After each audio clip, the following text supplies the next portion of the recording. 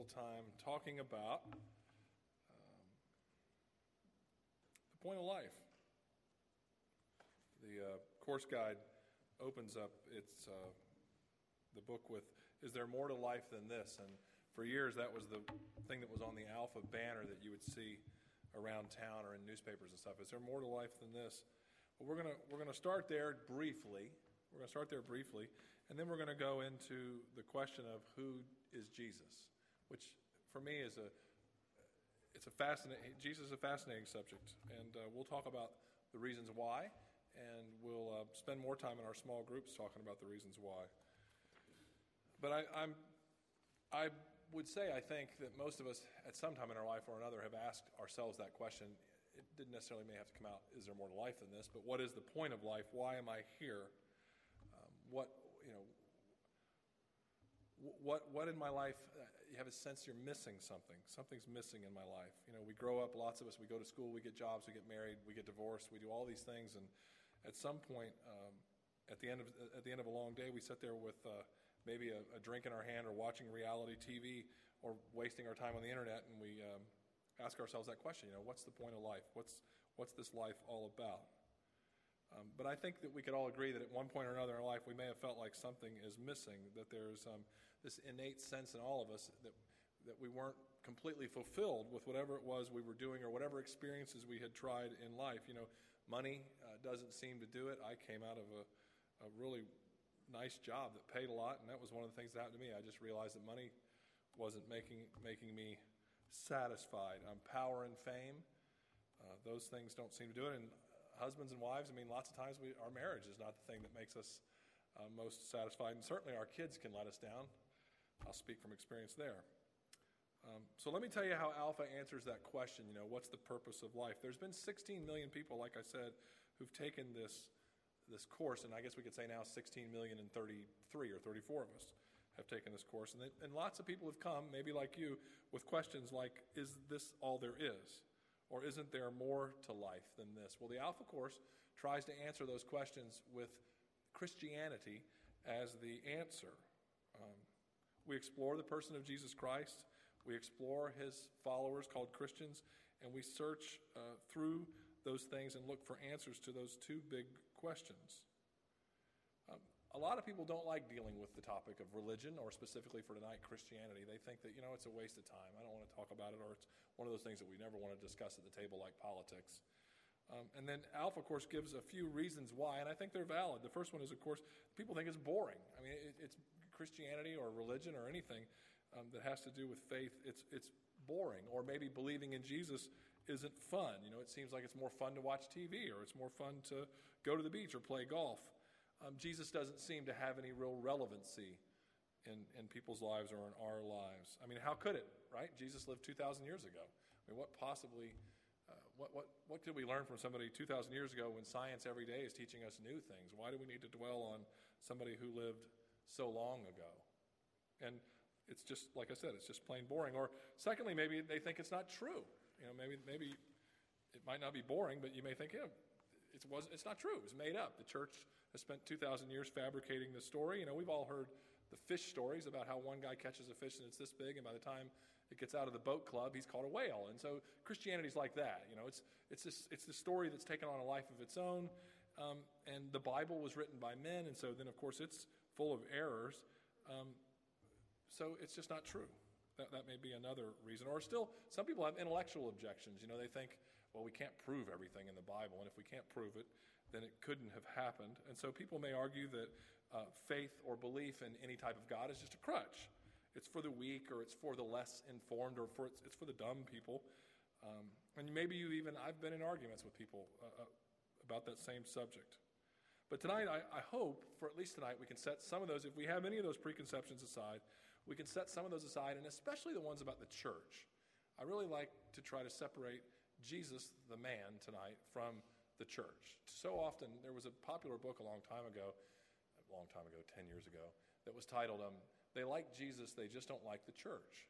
And it was really a cool book. The guy, the Barna Group, which goes out and does polls for presidential elections and everything else, they did polls about people's sense or temperature of the person of Jesus. And they went around the whole country. And they found out almost to a person, everybody was okay with Jesus.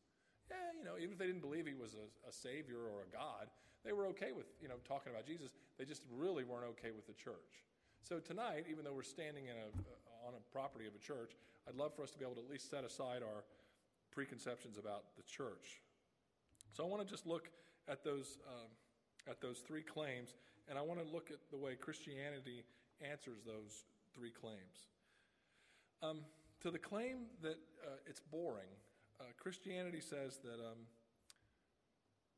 the relationship between Jesus and his followers is not boring. It is actually one of the reasons that Jesus came to earth. Christianity counters that claim of boring by saying Jesus came to establish a relationship between people that would believe in him and their creator, God. And there's nothing boring about that at all. As a matter of fact, Jesus says several times in the Bible, and we'll look at that in a minute, that he was the way to this relationship, that you could not have a relationship with the creator of the universe unless you knew who the person of Jesus was.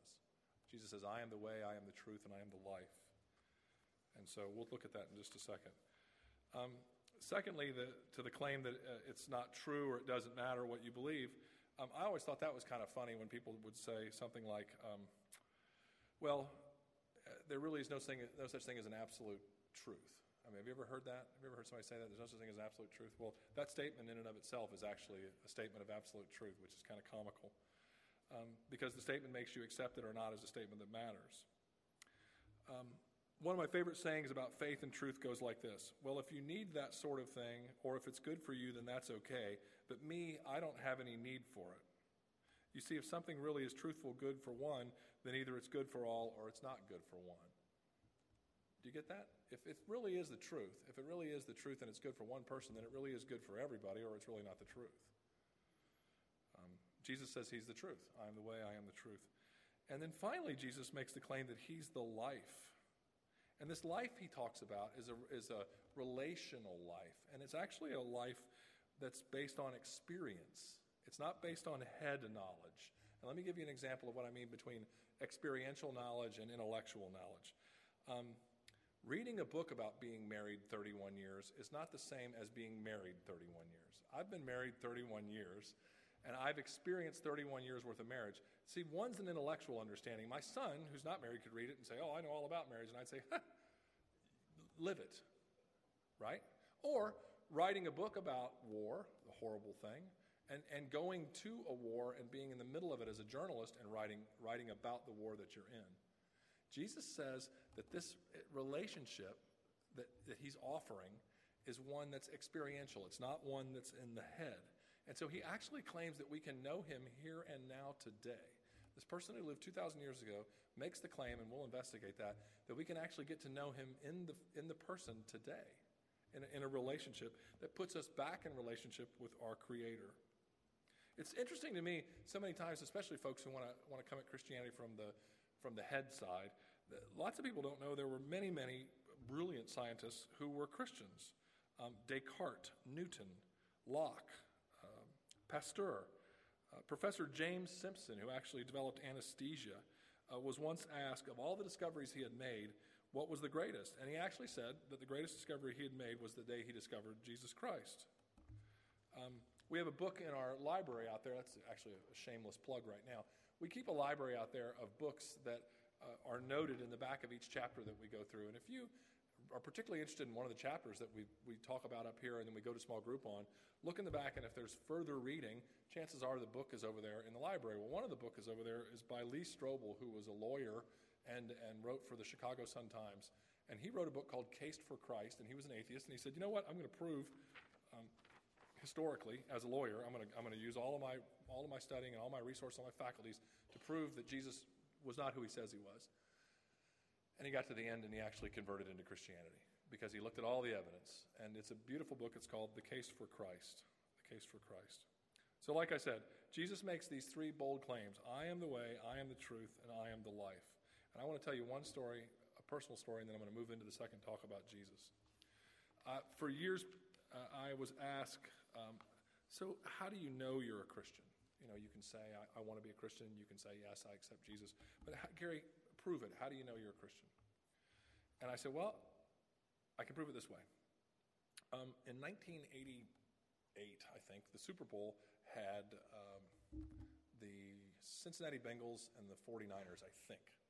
Anyway, I remember the Cincinnati Bengals because there was a hometown hero named Stanford Jennings who played for the Cincinnati Bengals, and at the time, on the second half, ran the football back the whole length of the field, and it was the longest touchdown run in a Super Bowl at the time. And when that occurred, you could have heard everybody in Somerville screaming and yelling in front of their TVs because everybody, of course, was his best friend at that moment. We're like, oh, I know him. So anyway, I was at a Super Bowl party. I was at that Super Bowl party. And that particular Super Bowl offered at halftime the chance to see it in 3D. Now, this is long before the cool TVs that we have now, where you wear those glasses and watch 3D. Back then, in order to watch the halftime in 3D, you had to peel off from the back of a Tostitos bag a cardboard set of 3D glasses. And these are the old cheapo kinds with the red lens and the green lens. Anybody know what I'm talking about? Those? Okay. So what you did was you got your drinks and your food, and you got your glasses, and you put them on at halftime, and you could watch this show in Tampa, Florida, wherever it was, on your television. It was 3D. Well, I didn't get the glasses, and I was sitting there at halftime chatting with people, and I noticed that the people in the room were moving. You know how you react to a 3D movie or something. I mean, you're in the movie. You're moving, your head's bobbing, and I thought, oh, come on. Those stupid cardboard glasses cannot possibly make that much difference. I mean, because it was a pretty cool show. I mean, the planes flying over. I mean, but so I said, give me those glasses. And I put them on, and they looked stupid on my big head. And I remember sitting there, and I thought, oh my gosh.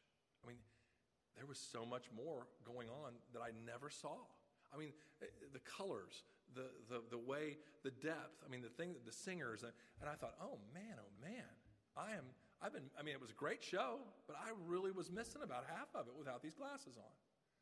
That's how I know I'm a Christian, because I can remember my life before I had my 3D glasses on, and it was great. And I've seen babies get born, and that's amazing, and see the Grand Canyon, and it's beautiful. And there's so much about life that you can appreciate its beauty.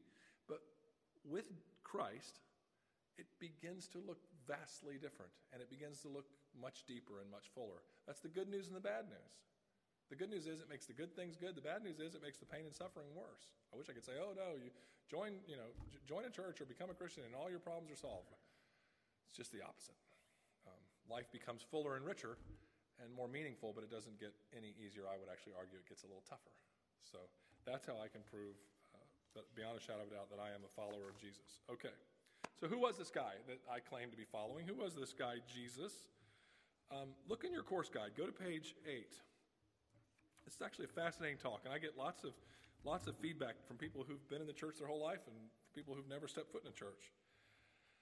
I will probably just bore you to death, but I'll take you through the book because I think it does a magnificent job.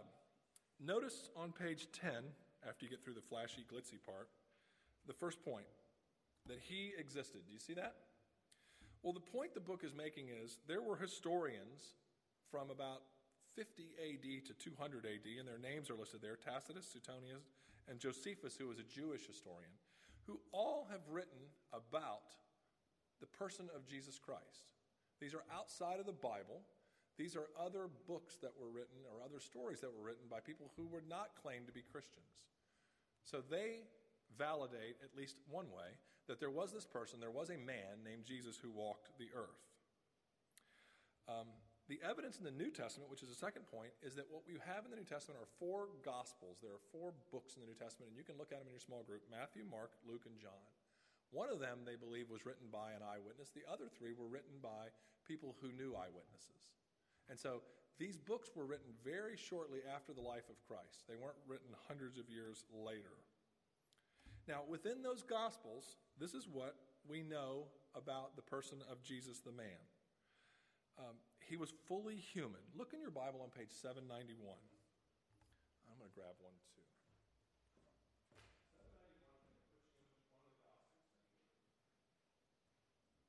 Flesh and blood, fully man. So to the argument that he didn't exist, the people that saw him or talked to eyewitnesses would say, on page 791, John 4:6. John 4 there is on the right, and if you bring your finger down, you can see 6, and it starts with Jacob's well. Jacob's well was there, and Jesus, tired as he was from the journey, sat down by the well.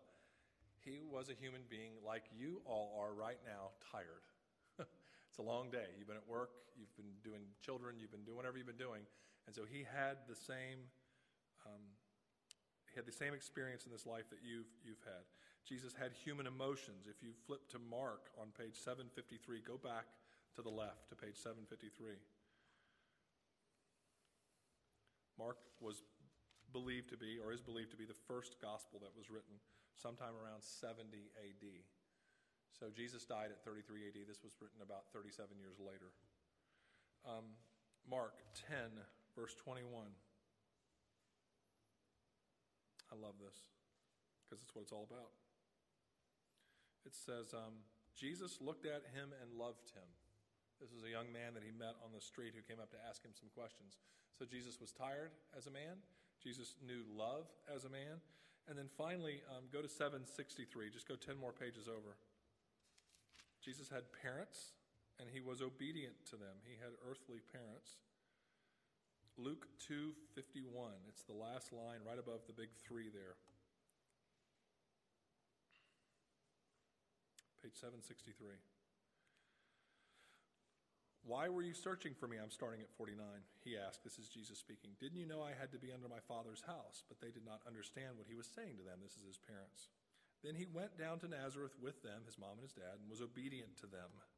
Jesus was obedient. He had parents like we all have had, good or bad, and Jesus was obedient to them. So according to the Gospels, the 4 books that were written right after Christ's death, he was fully man. He had the emotions, he had the experiences, and he had the emotions and experiences of a human being. A second real important point about the proof or the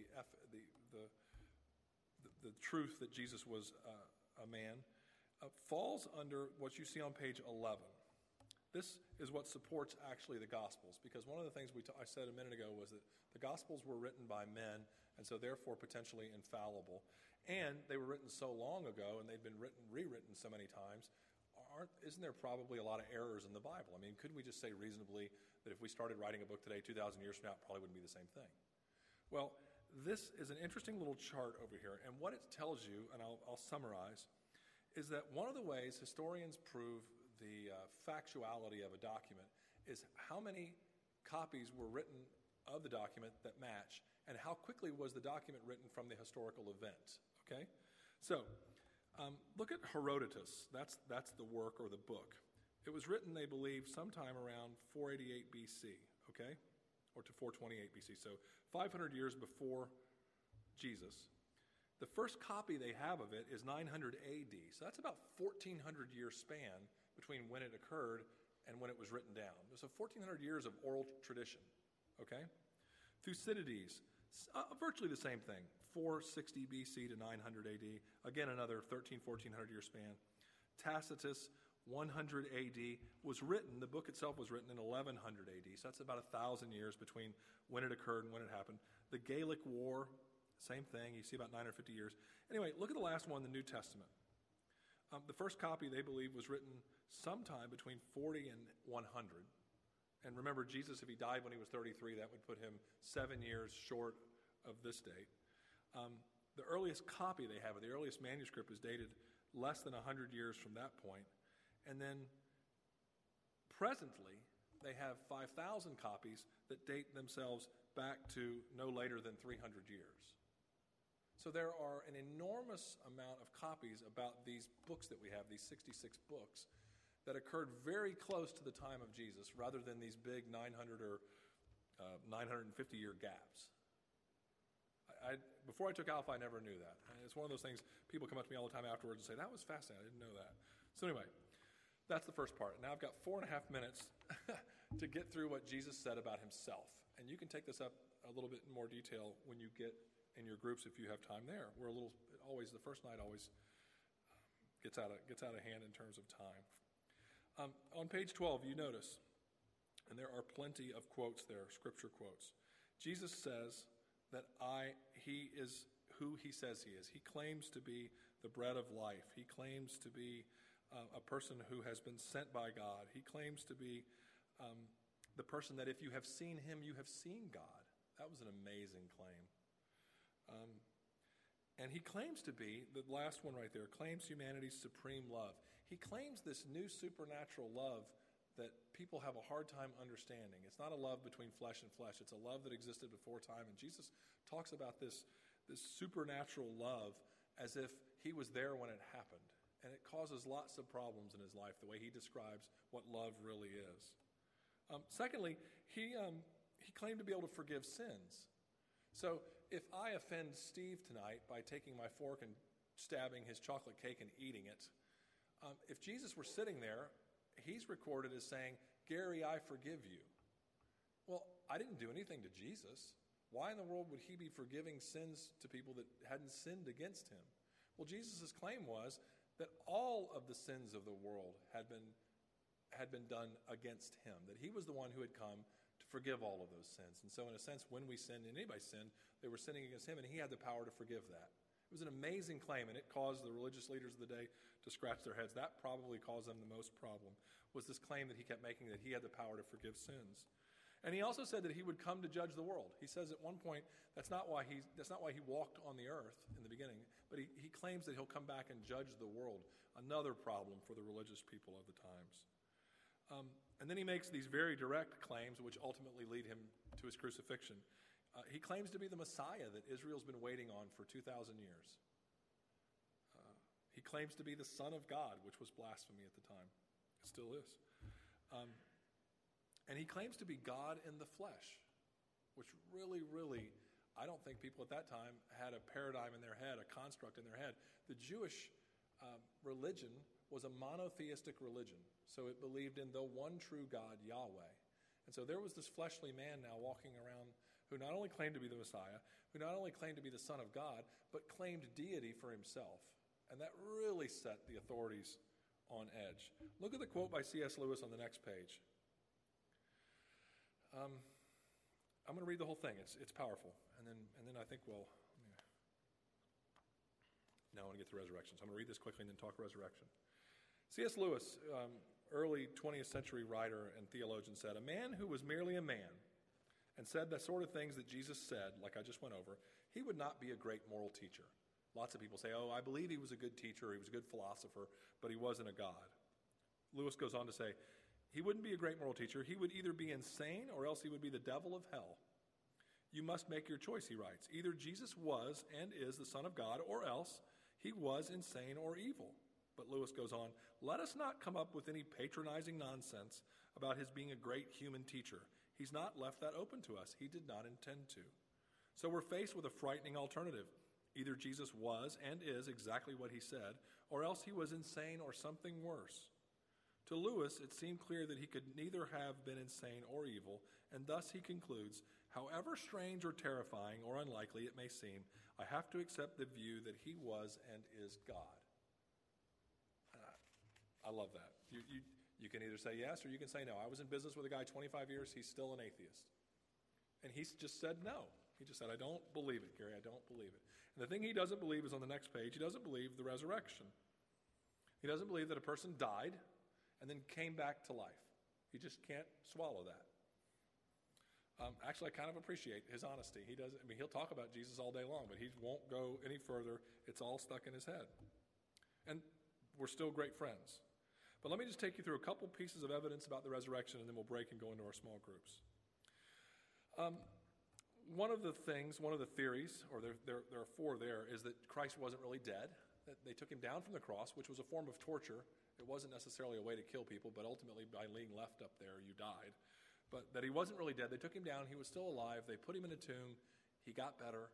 He made his way out past the rock, and he went to live somewhere else in the world. And his disciples said, he was resurrected. The second theory is that the disciples stole the body, that these men who had been following Jesus it was in their best interest to promote this religion that Jesus had started. And so the best way to do that was to make sure that what Jesus said was going to happen happened. So they rush in and they steal his body. The third one is the authorities stole the body. That's the Roman government. And the fourth one, which is even crazier, robbers stole the body. I don't know why people steal dead bodies, but that's one of the theories. All of those theories have one small problem, and that is, beyond a shadow of a doubt, there was a large stone in front of the tomb. And it would have taken a lot more than just a few people to get the stone out of the way, and there were guards there. There are written evidence of the guards being posted at the tomb. So the whole idea of stealing Jesus' body doesn't hold up for me.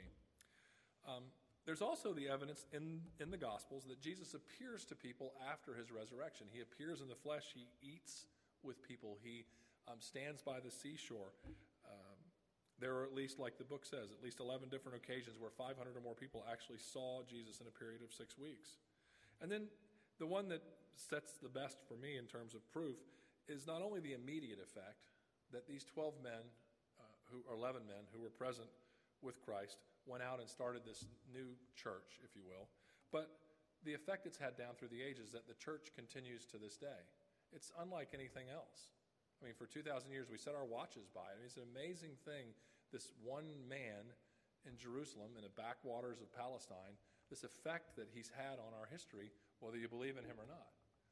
Those are the hard and fast things that I like to think about. Okay. You've got 30 minutes to get together in your small group, the same groups that you met for dinner with, and you're going to get some icebreaker questions and a few housekeeping things, and then you'll have some time to talk about what I talked about tonight. And so thanks again. Next week, we have the talk, Why Did Jesus Die? It's chapter 2 in your book. We'll only do one section next week, chapter 2. So thanks again, and I'll see you next week. I'm in group 2. Oh, thanks, Steve. That's why you're here. And I screw this up each time. Group 1 will be here. Who's group 1? Raise your hand. Everybody remember who's group 1? Group 2 will be back there. Group 2, Susan, Dawn, okay. Group 3, let's go up here. That's Anna. And then group 4, the newly formed group 4, Steve Gardner and I will be back over there in that corner. Okay? Good? 1, 2, 3, 4. Break. Oh, restrooms. The restrooms are in there, and there's also 2 this way if you need to go to the restroom. If you need a refill of water, whatever, have at it.